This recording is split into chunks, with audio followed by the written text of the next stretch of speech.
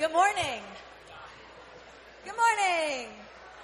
We'd like to welcome you to church this morning. Please stand and join us as we sing our praises to God together.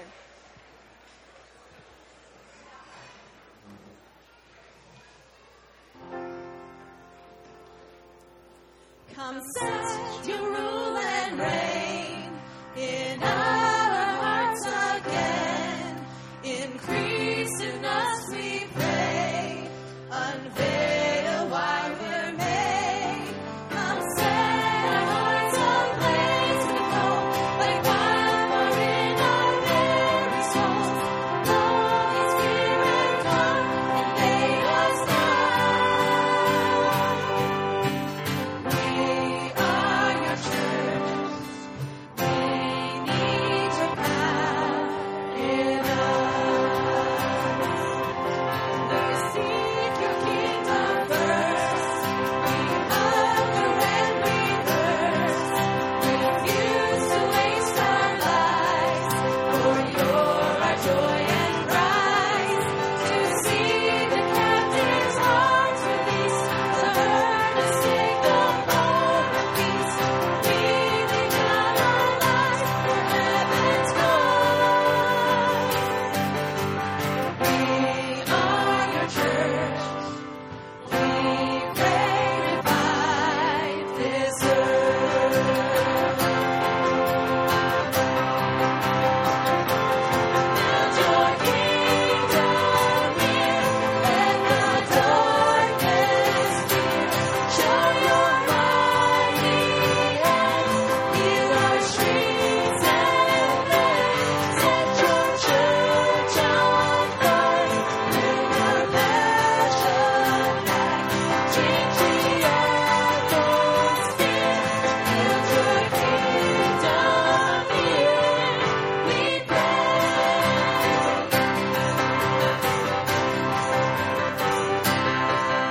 Unleash your kingdom's power, reaching the near and far. The doors of hell may stop, for beauty changing hearts. You made us for much more than this. Awake the kingdom, seed us. Fill us with the strength and love of Christ. We are your church. We are the hope on earth. Build your kingdom here, let the darkness fear. Show your mighty hand, heal our streets and lands. Set your church on fire, bring our passion back. Change the atmosphere, build your kingdom here, we pray. The kingdom of the world has become the kingdom of our Lord and his Messiah, and he will reign forever and ever. And the 24 elders who were seated on their thrones before God fell on their faces and worshipped God, saying, We give thanks to you, Lord God Almighty, the one who is and who was, because you have taken your great power and have begun to reign. Build your kingdom here, let the darkness fear. Show your mighty hand, heal our streets and lands. Set your church on fire, bring our passion back. Change the atmosphere, build your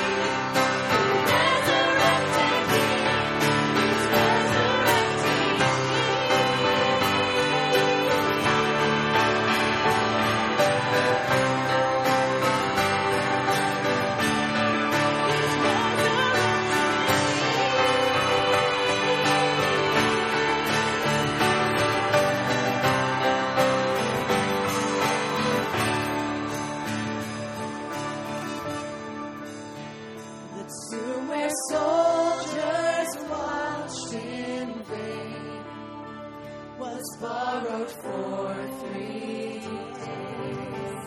His body there would not remain. Our God has dropped the grave. Our God has dropped the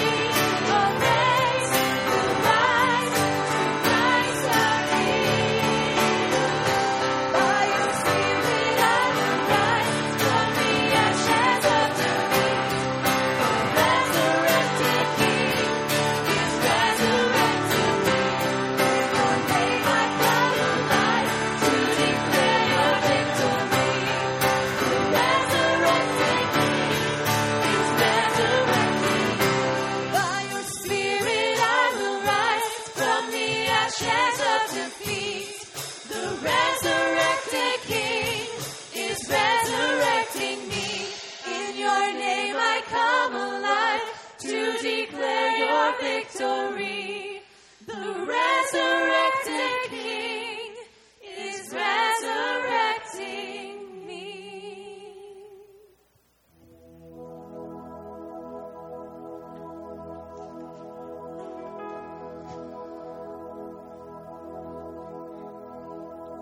You unravel me with a melody. You surround me with a song.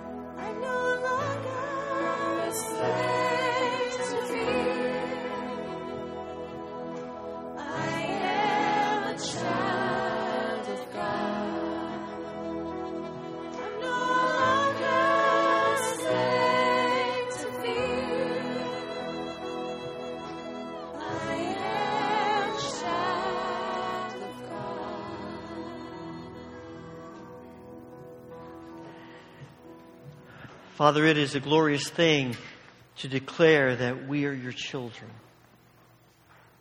Thank you.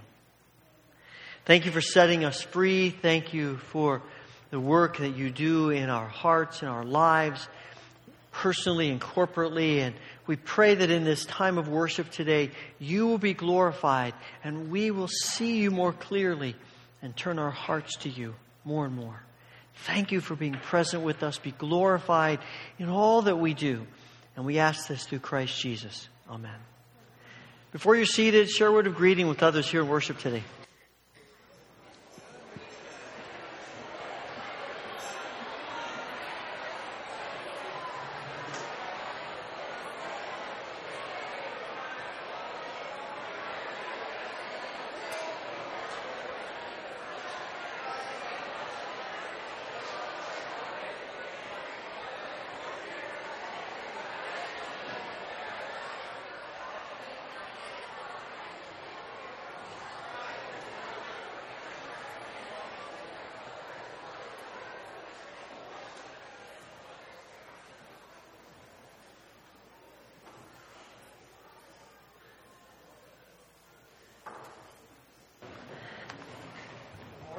So I want to service today and especially welcome students who are either here for the first time or back again. We love having you here and great to have you back, and pray that this is an awesome year for you in every way.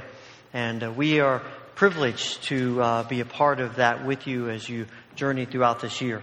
There are some sheets on the front of you, a pad of sheets that just say Home Weston Church, and it's got blanks and things you can fill out. I'd love to have you fill those out this morning. You can drop in the offering plate, or if it goes by before you're done, just leave it in the pew and we'll pick it up afterwards. But there's things on here about just informational as well as ways that you might want to be involved, want to know more about a variety of things. And we're happy, love having you involved and in things that are going on in the church. Also, today at 5 o'clock, looks like the weather's going to be great, so we'll be back here in the grass for a picnic. And we have lots and lots of food. So those of you particularly who are students that aren't going to bring food, we're good. We got you covered. And we're going to play some games and just have a good time together, just interacting, sharing life. So we look forward to seeing all of us here at 5 o'clock this afternoon. I know I've heard it many times, but it didn't sink in until you're here. This is really weird to see all of you way at the back end of the sanctuary and all the front empty. It's really bizarre from this perspective, so I thought I'd share that. Do you agree? Isn't it? I'm sorry. Those of you who don't know me, my name's Jonathan Retz. My family and I joined this amazing group of 23 people you helped send to Puerto Rico this summer. July 21st, we left. Flew to San Juan, traveled over to, the bulk of our effort was at Wesleyan Academy. It's really a sister academy of Houghton Academy. Bulk of our effort, that's where we stayed. Bulk of our effort was there to help prepare for the start of their new school year. They're still recovering from aspects of the hurricane. We painted, we cleaned, we did some minor repairs. We had a group that went and worked in the office to help prepare for the arrival of kids and teachers. Midweek, we took a break from all that, and we sent a group of 10 to an island off the eastern side of Puerto Rico, Vieques, where they went and provided food and brought food to people that are shut in. It was a tremendous experience for them. Those of us that remained had the opportunity to go to a food bank in downtown San Juan and do similar stuff, but prepare packets of food and organize and sort food. It was a great trip. Am I missing anything? We had other opportunities. We were really there, I feel, to serve and to help in any way that we can. So we had wonderful opportunities, even on our trips to the grocery store and around town, to stop and make a difference in the lives of other people. And as Steve's going to talk about, even just in the trips back and forth to the airport. So we're going to have one of my daughters, Grace, is going to share a little personal experience. So, as it usually happens, God taught me a lesson without me even realizing it. In fact, he began teaching it to me as we were just leaving Buffalo. I had opened my book as a way to pass the time, yet roughly 3 pages in, there it was, my aha moment. I just didn't know it at the time. It read, "Et lux in tenebris lucet." This is Latin for, "and the light shines in the darkness." I thought to myself, wow. I took a picture and then proceeded to fall asleep. It's safe to say that the phrase's significance hadn't kicked in yet. And then we landed in Puerto Rico. And over the course of 1 week there, those words became a reality. We saw the damage that Hurricane Maria had done firsthand, not only on buildings, but on lives. Yet with all of the destruction, one thing became very obvious. The people there were shining. With the roof torn from their house or even a whole story gone, with giant sores, without electricity, with a family member bedridden, without use of one side of their body, and the list could continue on. Each person, despite the battles they were facing, shone with gratitude and joy. The darkness in their lives was no match for the light. For the light of Christ in them, around them, and shining through them. And that, for me, was one of the biggest takeaways. To be joyful no matter the circumstance, to let the light shine in the darkness, just like the people of Puerto Rico are doing.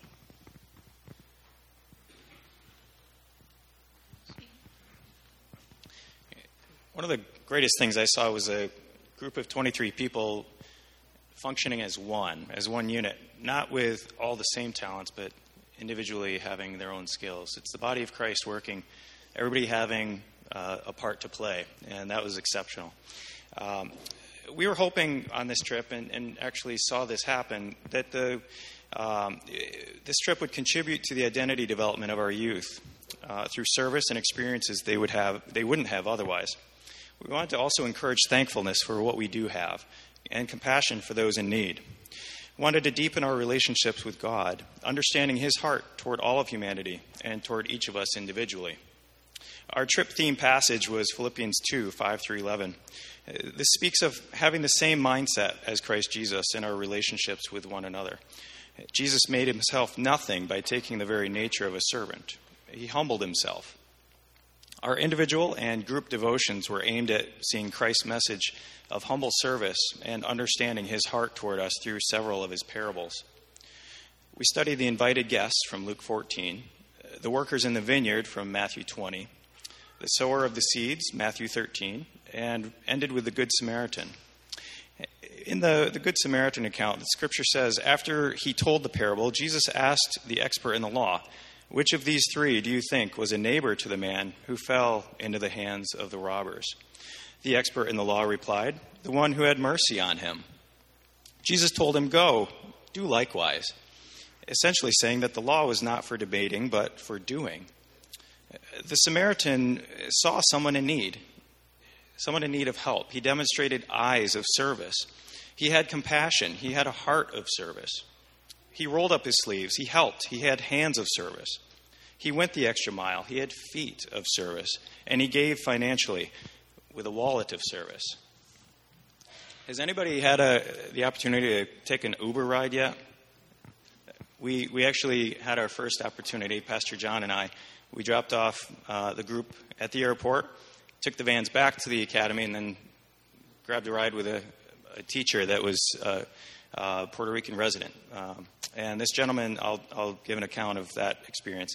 So Pastor John and I took an Uber ride back to the airport after dropping off the vans at the academy. I was blessed to be a backseat eavesdropper on John's conversation with our driver. They asked each other what they did for a living. When John told him he's a pastor and that he was in Puerto Rico leading a group of Christians offering service to the people there, our driver expressed his experience with matters of faith being pretty much isolated to church time on Sunday. He explained that he had never seen someone actually doing the things outside of church that were preached about in church. He proceeded to express a desire to connect on a deeper level with God. Pastor John was placed there in that moment for a greater purpose than to receive a ride to the airport. We were all placed there for those 9 days for a greater purpose than to paint, help at a food bank, and deliver care packages. If interested in more stories about the work that God did, please join us at the Kaleidoscope class on September 9th. We'll be speaking there. But on behalf of all of us, we'd like to thank the church, all of you, for your support. We've witnessed the church emulating the Good Samaritan with an eye, heart, hand, foot, and wallet all given to serve God. Thank you.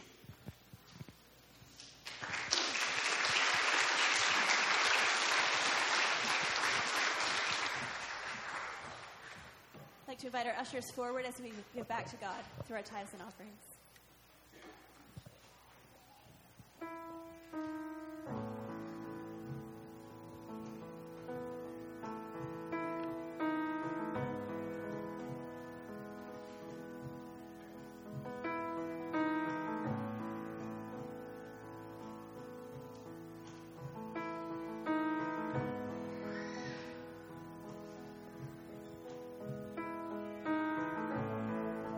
Walking around these walls, I thought by now they'd fall,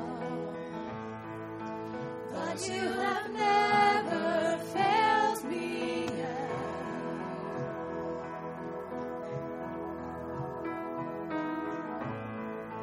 Waiting for change to come, knowing the battle's won, for you have never failed me yet.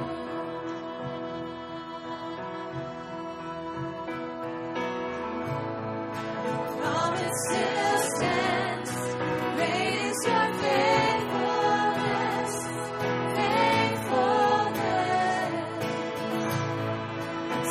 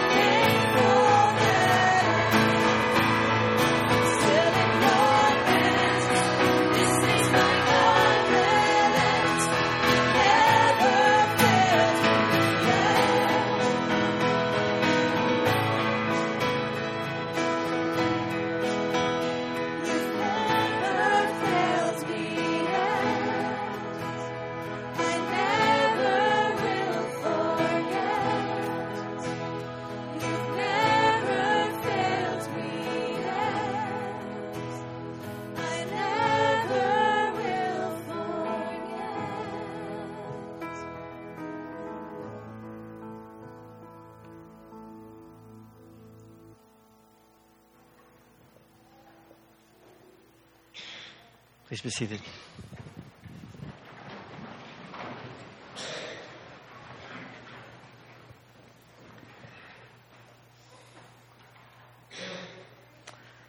Father, it is with great joy that we sing of your faithfulness. That in all of history and time, you have never failed anyone. We claim that promise this morning. We cling to that truth this morning as we bring to you not only our songs of praise, but our burdens. Father, this morning we pray that as we come to this place of worship, that you will be present in everything in our lives. Some of us come today concerned about relationships. A particular relationship that is not where we know it should be. And we ask for your restoration. We pray about our work.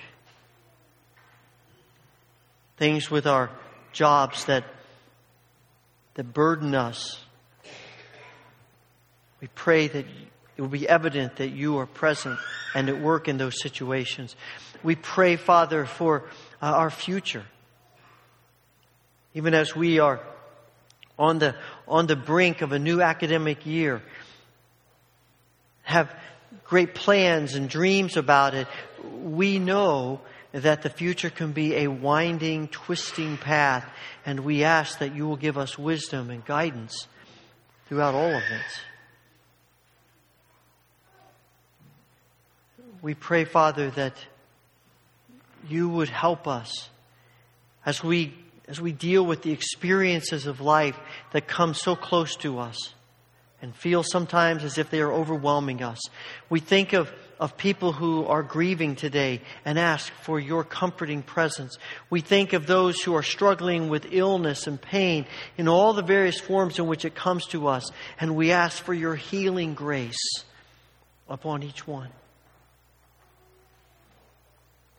Father, we thank you for what you are doing in this church. And as we listened and saw all of this group of people who spent more than a week in Puerto Rico, we thank you for their willingness to go and the effort and energy and the money that they gave to this project. And we ask, Father, that there will be continuing fruit in Puerto Rico as well as in their lives and in ours as a church. We pray not only for our church, we pray for churches around us. And we pray today for the Dalton United Methodist Church and Pastor Lauren Turner. May your grace be so evident on this body of believers as they serve and love each other and serve and love their community and beyond.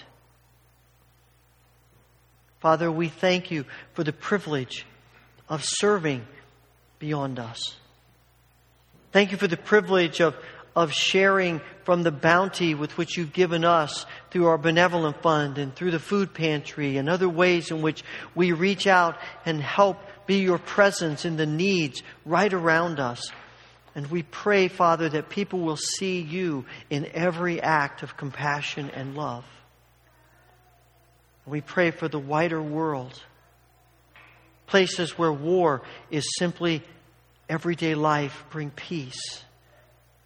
For refugees, bring security and a place to call home of safety.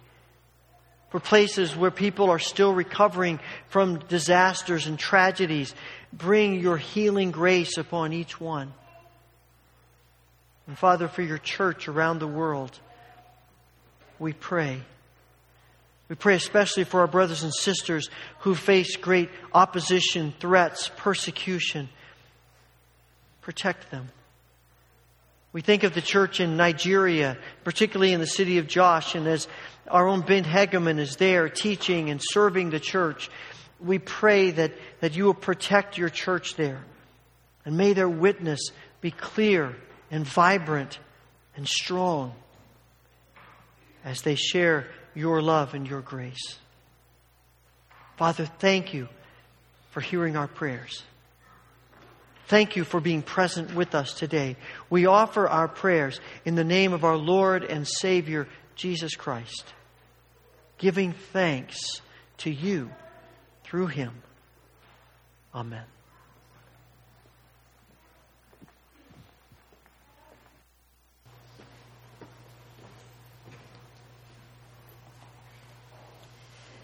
The scripture reading for today is Psalm 83.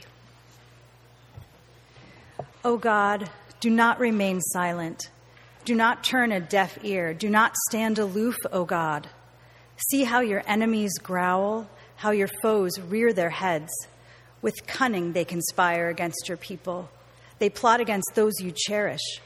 Come, they say, let us destroy them as a nation, so that Israel's name is remembered no more. With one mind they plot together. They form an alliance against you.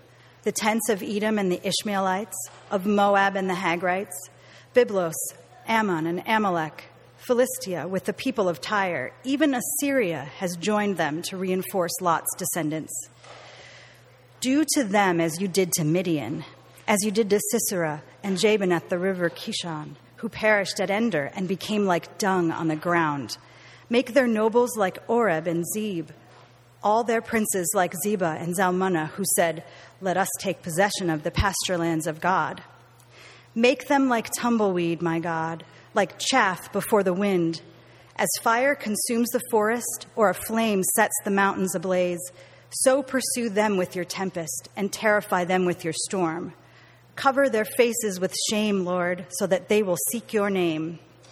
May they ever be ashamed and dismayed. May they perish in disgrace. Let them know that you, whose name is the Lord, that you alone are the Most High over all the earth. At this time, children ages 2 to 5 are dismissed for Children's Church. They meet in room 116 next door in the Christian Education Building.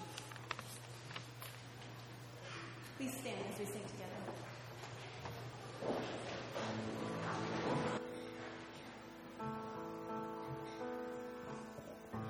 Letting go of every single dream, I lay each one down at your feet.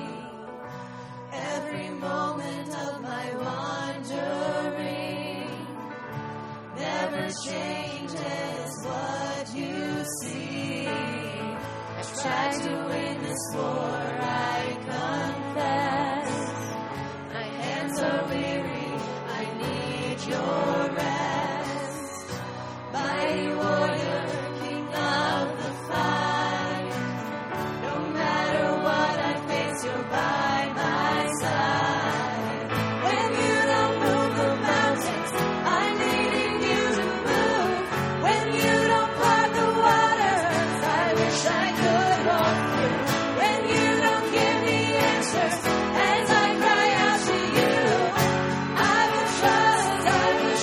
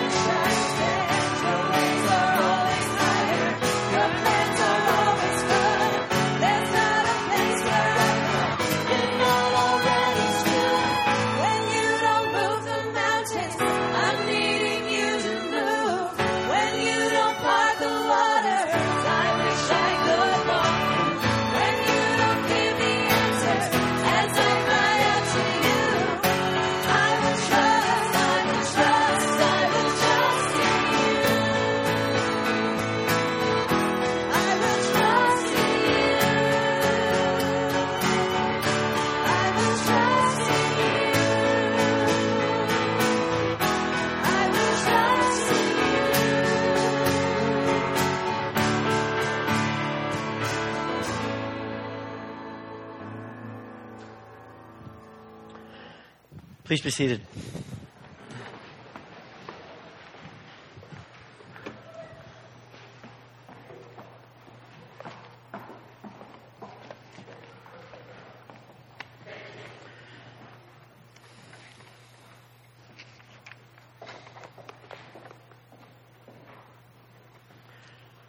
Sometimes the Scriptures confuse us. Sometimes the Scriptures frustrate us. Maybe they even irritate us. Sometimes when we read Scripture, we are left shaking our heads wondering, why in the world would God put that in the Bible? It doesn't mean that we don't believe in the authority of the Scripture or that it's clearly the Word of God. There are just parts of Scripture that are very difficult for us not only to understand but to reconcile. There are those passages of Scripture that when we invite non-Christian friends to church, we really hope those passages are not going to be read in church that Sunday. Right? And I wonder, and of course most of those passages seem to be in the Old Testament. And they've led people to kind of have this mindset, certain scholars through the years and people have this mindset that says, the God of the Old Testament is different than the God of the New Testament. These are two different beings. And we sometimes can resonate with the little boy who had been told some of those Old Testament stories, read some of those Old Testament passages, and explaining it said, well, that was before God was a Christian. I think we understand that sometimes. And I wonder if Psalm 83 isn't one of those passages. I said to Shelley before the service this morning, you're welcome for reading this passage. And she said, I hate you. The names and all these things, they're going through that. It's kind of a difficult passage to grasp. It's not a passage of Scripture that we probably go to in our times of trouble. But it's an important one nevertheless. This passage, we don't really know the historical context of this passage. The writer Asaph doesn't give us any. But it's at a time when Israel is in peril. Israel is being surrounded by their enemies. And a lot of the passage, particularly verses 2 to 8, is describing all the groups of people that have made a treaty and have surrounded Israel and are ready to wipe them out.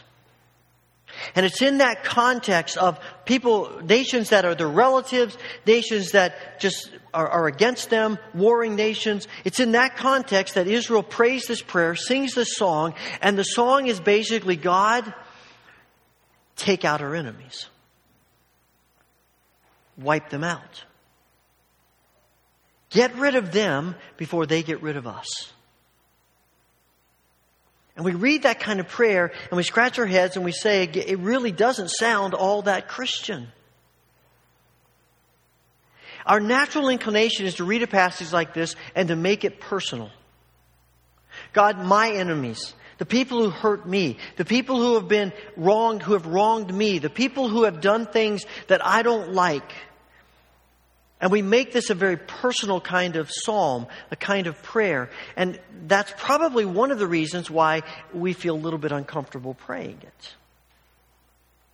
But this is not a personal psalm per se. This is really a psalm about Israel. It's a psalm about God's people. It's a psalm about what is happening to God's people. It's about what it means to be God's people in a world in which evil has a whole lot of power.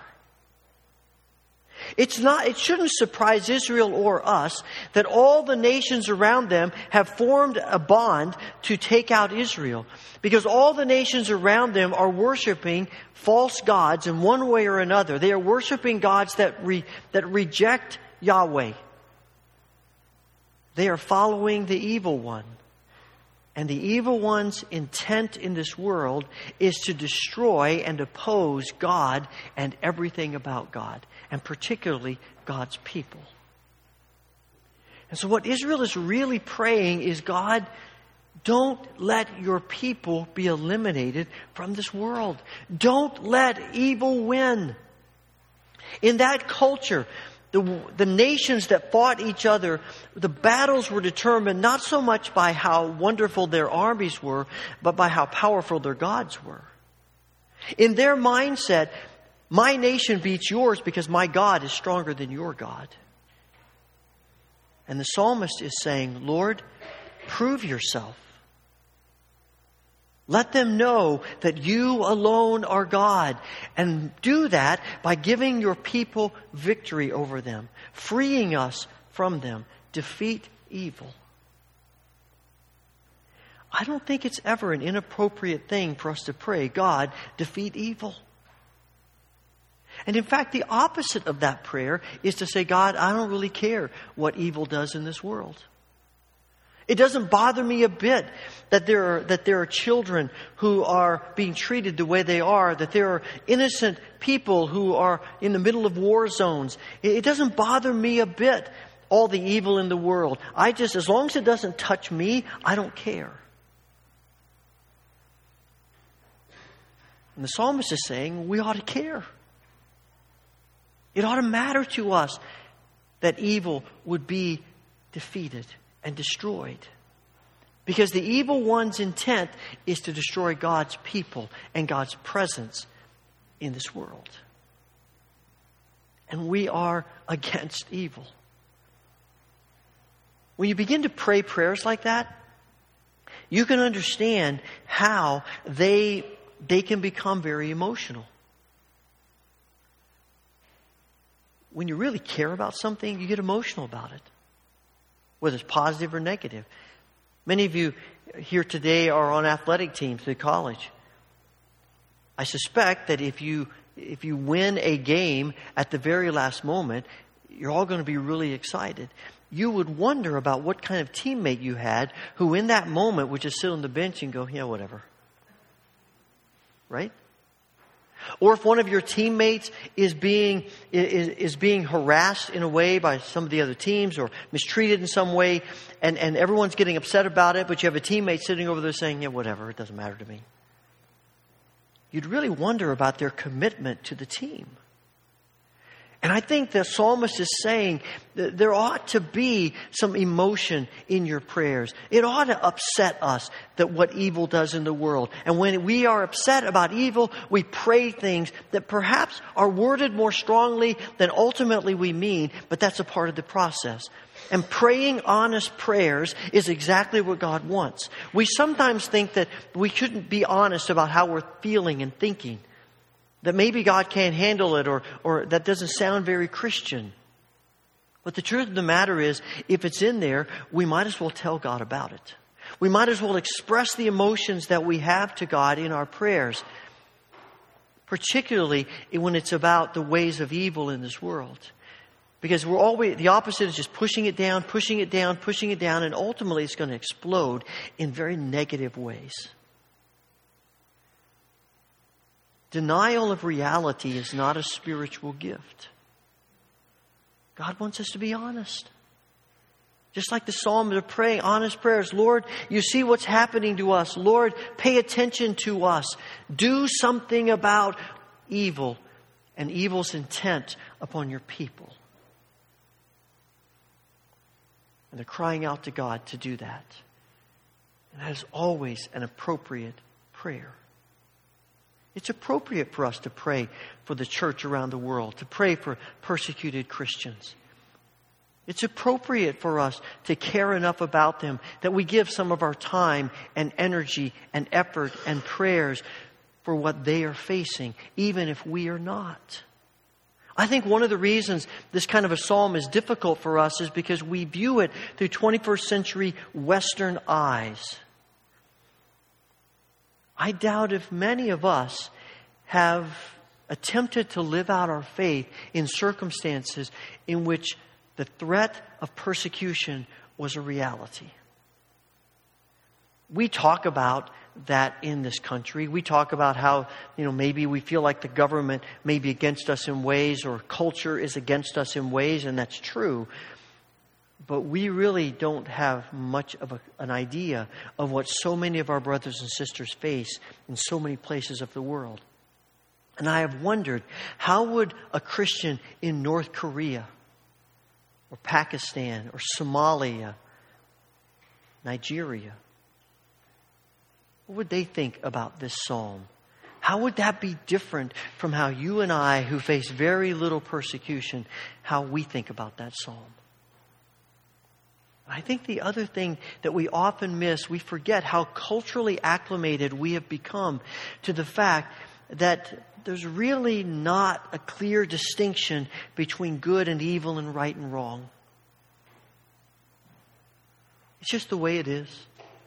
It's just how people are. It's the world we live in. We have been bombarded with the messages that what is right and wrong just is purely your opinion. It doesn't really matter. There is no right and wrong. It's just whatever you think. The only thing that's wrong is not giving the freedom to think whatever they want to be right and wrong is right and wrong. When that's our perspective, when we fall into that cultural trap, there really isn't much to pray about. There isn't really much to pray against, because people are just people, and that's the way it is. Until it touches us personally, we don't think that much about it. But the reality is, at the heart of Scripture is a God who says there is right and wrong. There are people who follow me and people who reject me. There are people who are intent on my way that's good and the way of evil that is destruction. And to pray this prayer with the psalmist is to say, Lord, I see what evil is doing in this world, and I want you to do something about it. It shouldn't surprise us that God's people are opposed. I mean, this is the evil one fighting against God that the evil one hates with all of his being, and everyone who's connected to him against him. And it shouldn't surprise us that all the nations around Israel are attacking them and have joined together because they have a common enemy, God, Yahweh, and Yahweh's people. And that's what evil does. And Jesus takes that to another level when he says to his disciples, you're going to be arrested, persecuted, and killed. You're going to be hated all over the world. Why? Because you're my followers. If the world hates you, remember, it hated me first. Since they persecuted me, naturally they're going to persecute you, because that's what evil does. And it shouldn't surprise us. We ought to be ready for it and to pray about it and to look to God for His grace and help in the midst of it. There is an element of faith in this prayer. When you read verses 9 to 12, the psalmist says, do to them as you did to the Midianites, as you did to Sisera and Jabin at the Kishon River. They were destroyed at Endor, and their decaying corpses fertilized the soil. That's always a good passage to read. Let their mighty nobles die as Oreb and Zeb did. Let their princes die like Zebah and Zalmunna did. For they said, let us seize for our own use these pasture lands of God. What he's referencing there are two stories from the book of Judges. When Israel was in dire straits and God rescued them. And he used this in the story of Deborah in Judges 4 and 5 and Gideon in chapters 6, 7, and 8. Now you got to understand, Deborah and Gideon are the two most unlikely heroes virtually in all of the Old Testament. The fact in the story of Deborah, there are two women in that story who are the only heroes in the whole story. And it has always fascinated me that in the midst of this hyper patriarchal culture, right smack dab in the middle of it, we have a story of two women who are the heroes and the men are the cowards. Very unlikely. And then the next story is Gideon, and Gideon is so afraid of the people of Midian that he's threshing wheat in an old wine press to try to hide from them so they won't take it away from him. And God comes to him and says, oh, mighty warrior. And Gideon's got to be looking around going, you talking to me? I mean, it's laughable. And the writer of the psalm says, God, do what you did through those two most unlikely people. And I think that's what God wants to do through us. This is not just something we pray, God, do this, and we'll stand back and watch. This is God do this, and we'll be involved. We'll be a part of it. As frightening as that may seem to us in the midst of fighting evil, God, you work in us. Help us. Use us to be agents of your presence in this world. Because you see, ultimately, what the prayer is saying is, God, not just protect your people, but God, protect your witness. Protect your witness in this world. How will anybody know who you are if you don't have a witness in this world? That's been God's plan from the very beginning. We might say, well, God can send His Holy Spirit. God can do anything. He doesn't need people to be His witness. And that is true. God could do anything anyway, but He has chosen not to do that. Back in the book of Genesis, the very beginning of the story of God calling out Abraham, He says to him, I'm going to bless you, and through you, I'm going to bless all the nations of the world. You're going to be my witness. In the book of Romans, Paul writes to the Romans, and he says, everyone who calls on the name of the Lord will be saved. But how can they call on Him to save them unless they believe in Him? And how can they believe in Him if they've never heard about Him? And how can they hear about Him unless someone tells them? And how will anyone go and tell them without being sent? And that's why the Scripture says, how beautiful are the feet of messengers who bring good news. The only way people in the world are going to hear about Jesus is if Jesus' people tell them, witness to them. And He makes that crystal clear in some of the last words to His disciples when He says, you are my witnesses. It's the plan of God. And the prayer of Asaph is, God, you have always had a people. You have always had a witness in this evil world. Don't let that end. We want to continue to be your witness. However frail and feeble and unreliable we may be, we want to be your witness. Help us. Let there always be a witness in this world. Protect your people, not just so we can have easier lives, but so that we can be your witnesses to who you are. And that brings us to the New Testament. You know, I think one of the reasons we struggle with passages like this is because not only do they not sound Christian, they don't sound like Jesus. And in the Sermon on the Mount, in Matthew chapter 5, Jesus says, you've heard that the law says, love your neighbor and hate your enemy. But I say, love your enemies. Pray for those who persecute you. In that way, you will be acting as true children of your Father in heaven. Anybody can love those who love you. The real test is, do you love people who hate you? And I'm convinced that God is bringing Israel on this journey to Jesus. And as they sing Psalm 83, they are singing everything they know about God in the ways that they are able to sing it. But it is leading them, and the prophets tell us this, leading them ultimately to Jesus. And Jesus is the ultimate answer to their prayer and the cross and the resurrection and the ascension and His promised return. That God, and He says to His followers, it doesn't matter the pressure that the evil one puts on you. The gates of hell will not prevail against my church. And that's why we can pray this in faith. And when we know that the gates of hell cannot prevail against the church, when we know that God will never allow His witness to be eliminated in this earth, when we hear what the book of Revelation really is all about, not so much the understanding the prophecies and the numbers and all that, but a message to the church that Jesus Christ, the risen Christ, wins. When we understand that, then we can see how we are answers to this prayer in a way that we might not have ever dreamed. Because ultimately, God's answer to this prayer is not a sword. It's a cross. Ultimately, being God's witness in this world is giving up our lives, just as Jesus did. Ultimately, the way to proving that Yahweh is different from every other God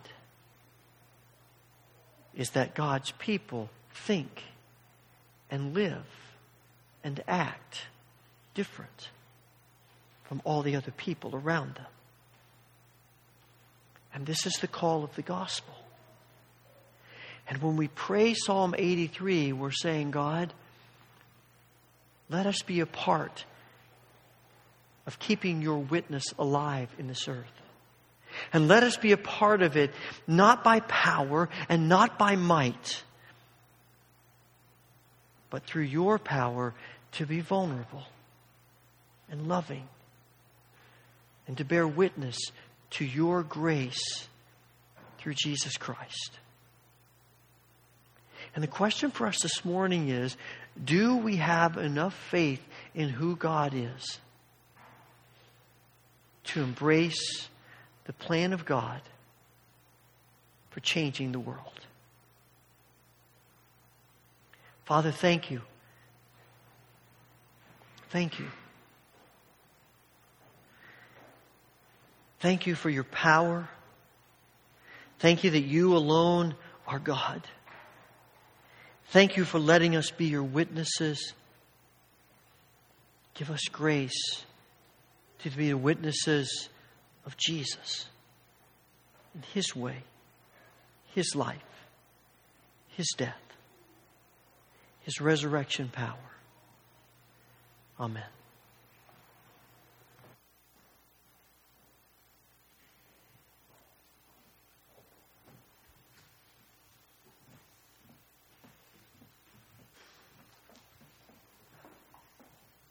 Please stand and join us as we sing.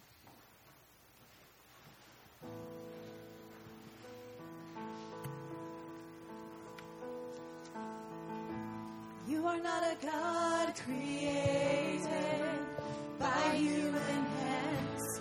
You are not a God dependent on any mortal man. You are not a God in need of anything we can give by your plan. That's just the way it is.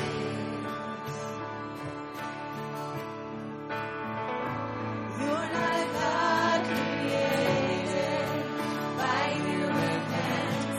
You are not a God dependent on any mortal man. You are not a God in need of anything we can give by your plan. That's just the way it is. You are God alone from before time began. You are on your throne. You are God alone. And right now, in the good times and bad, you are on your throne. You are God alone.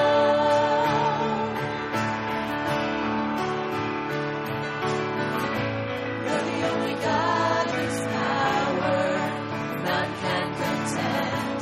You're the only God whose name and praise will never end.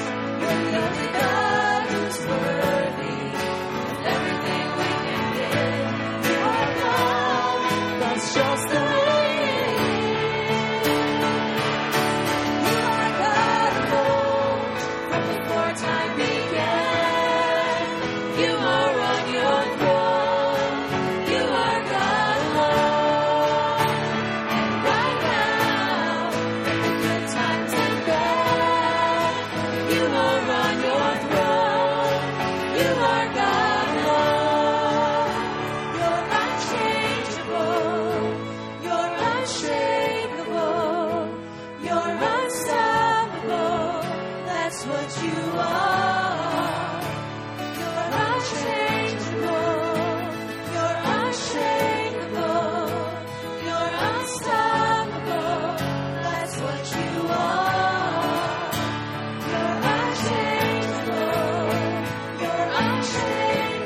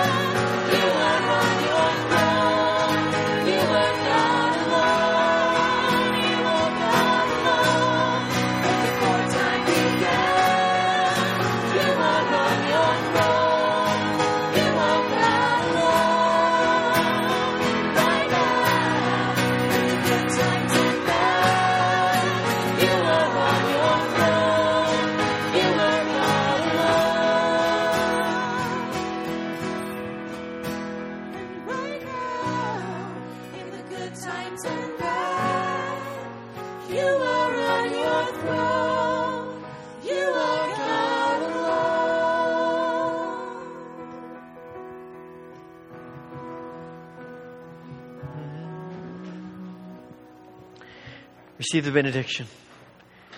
May the Lord bless you and keep you.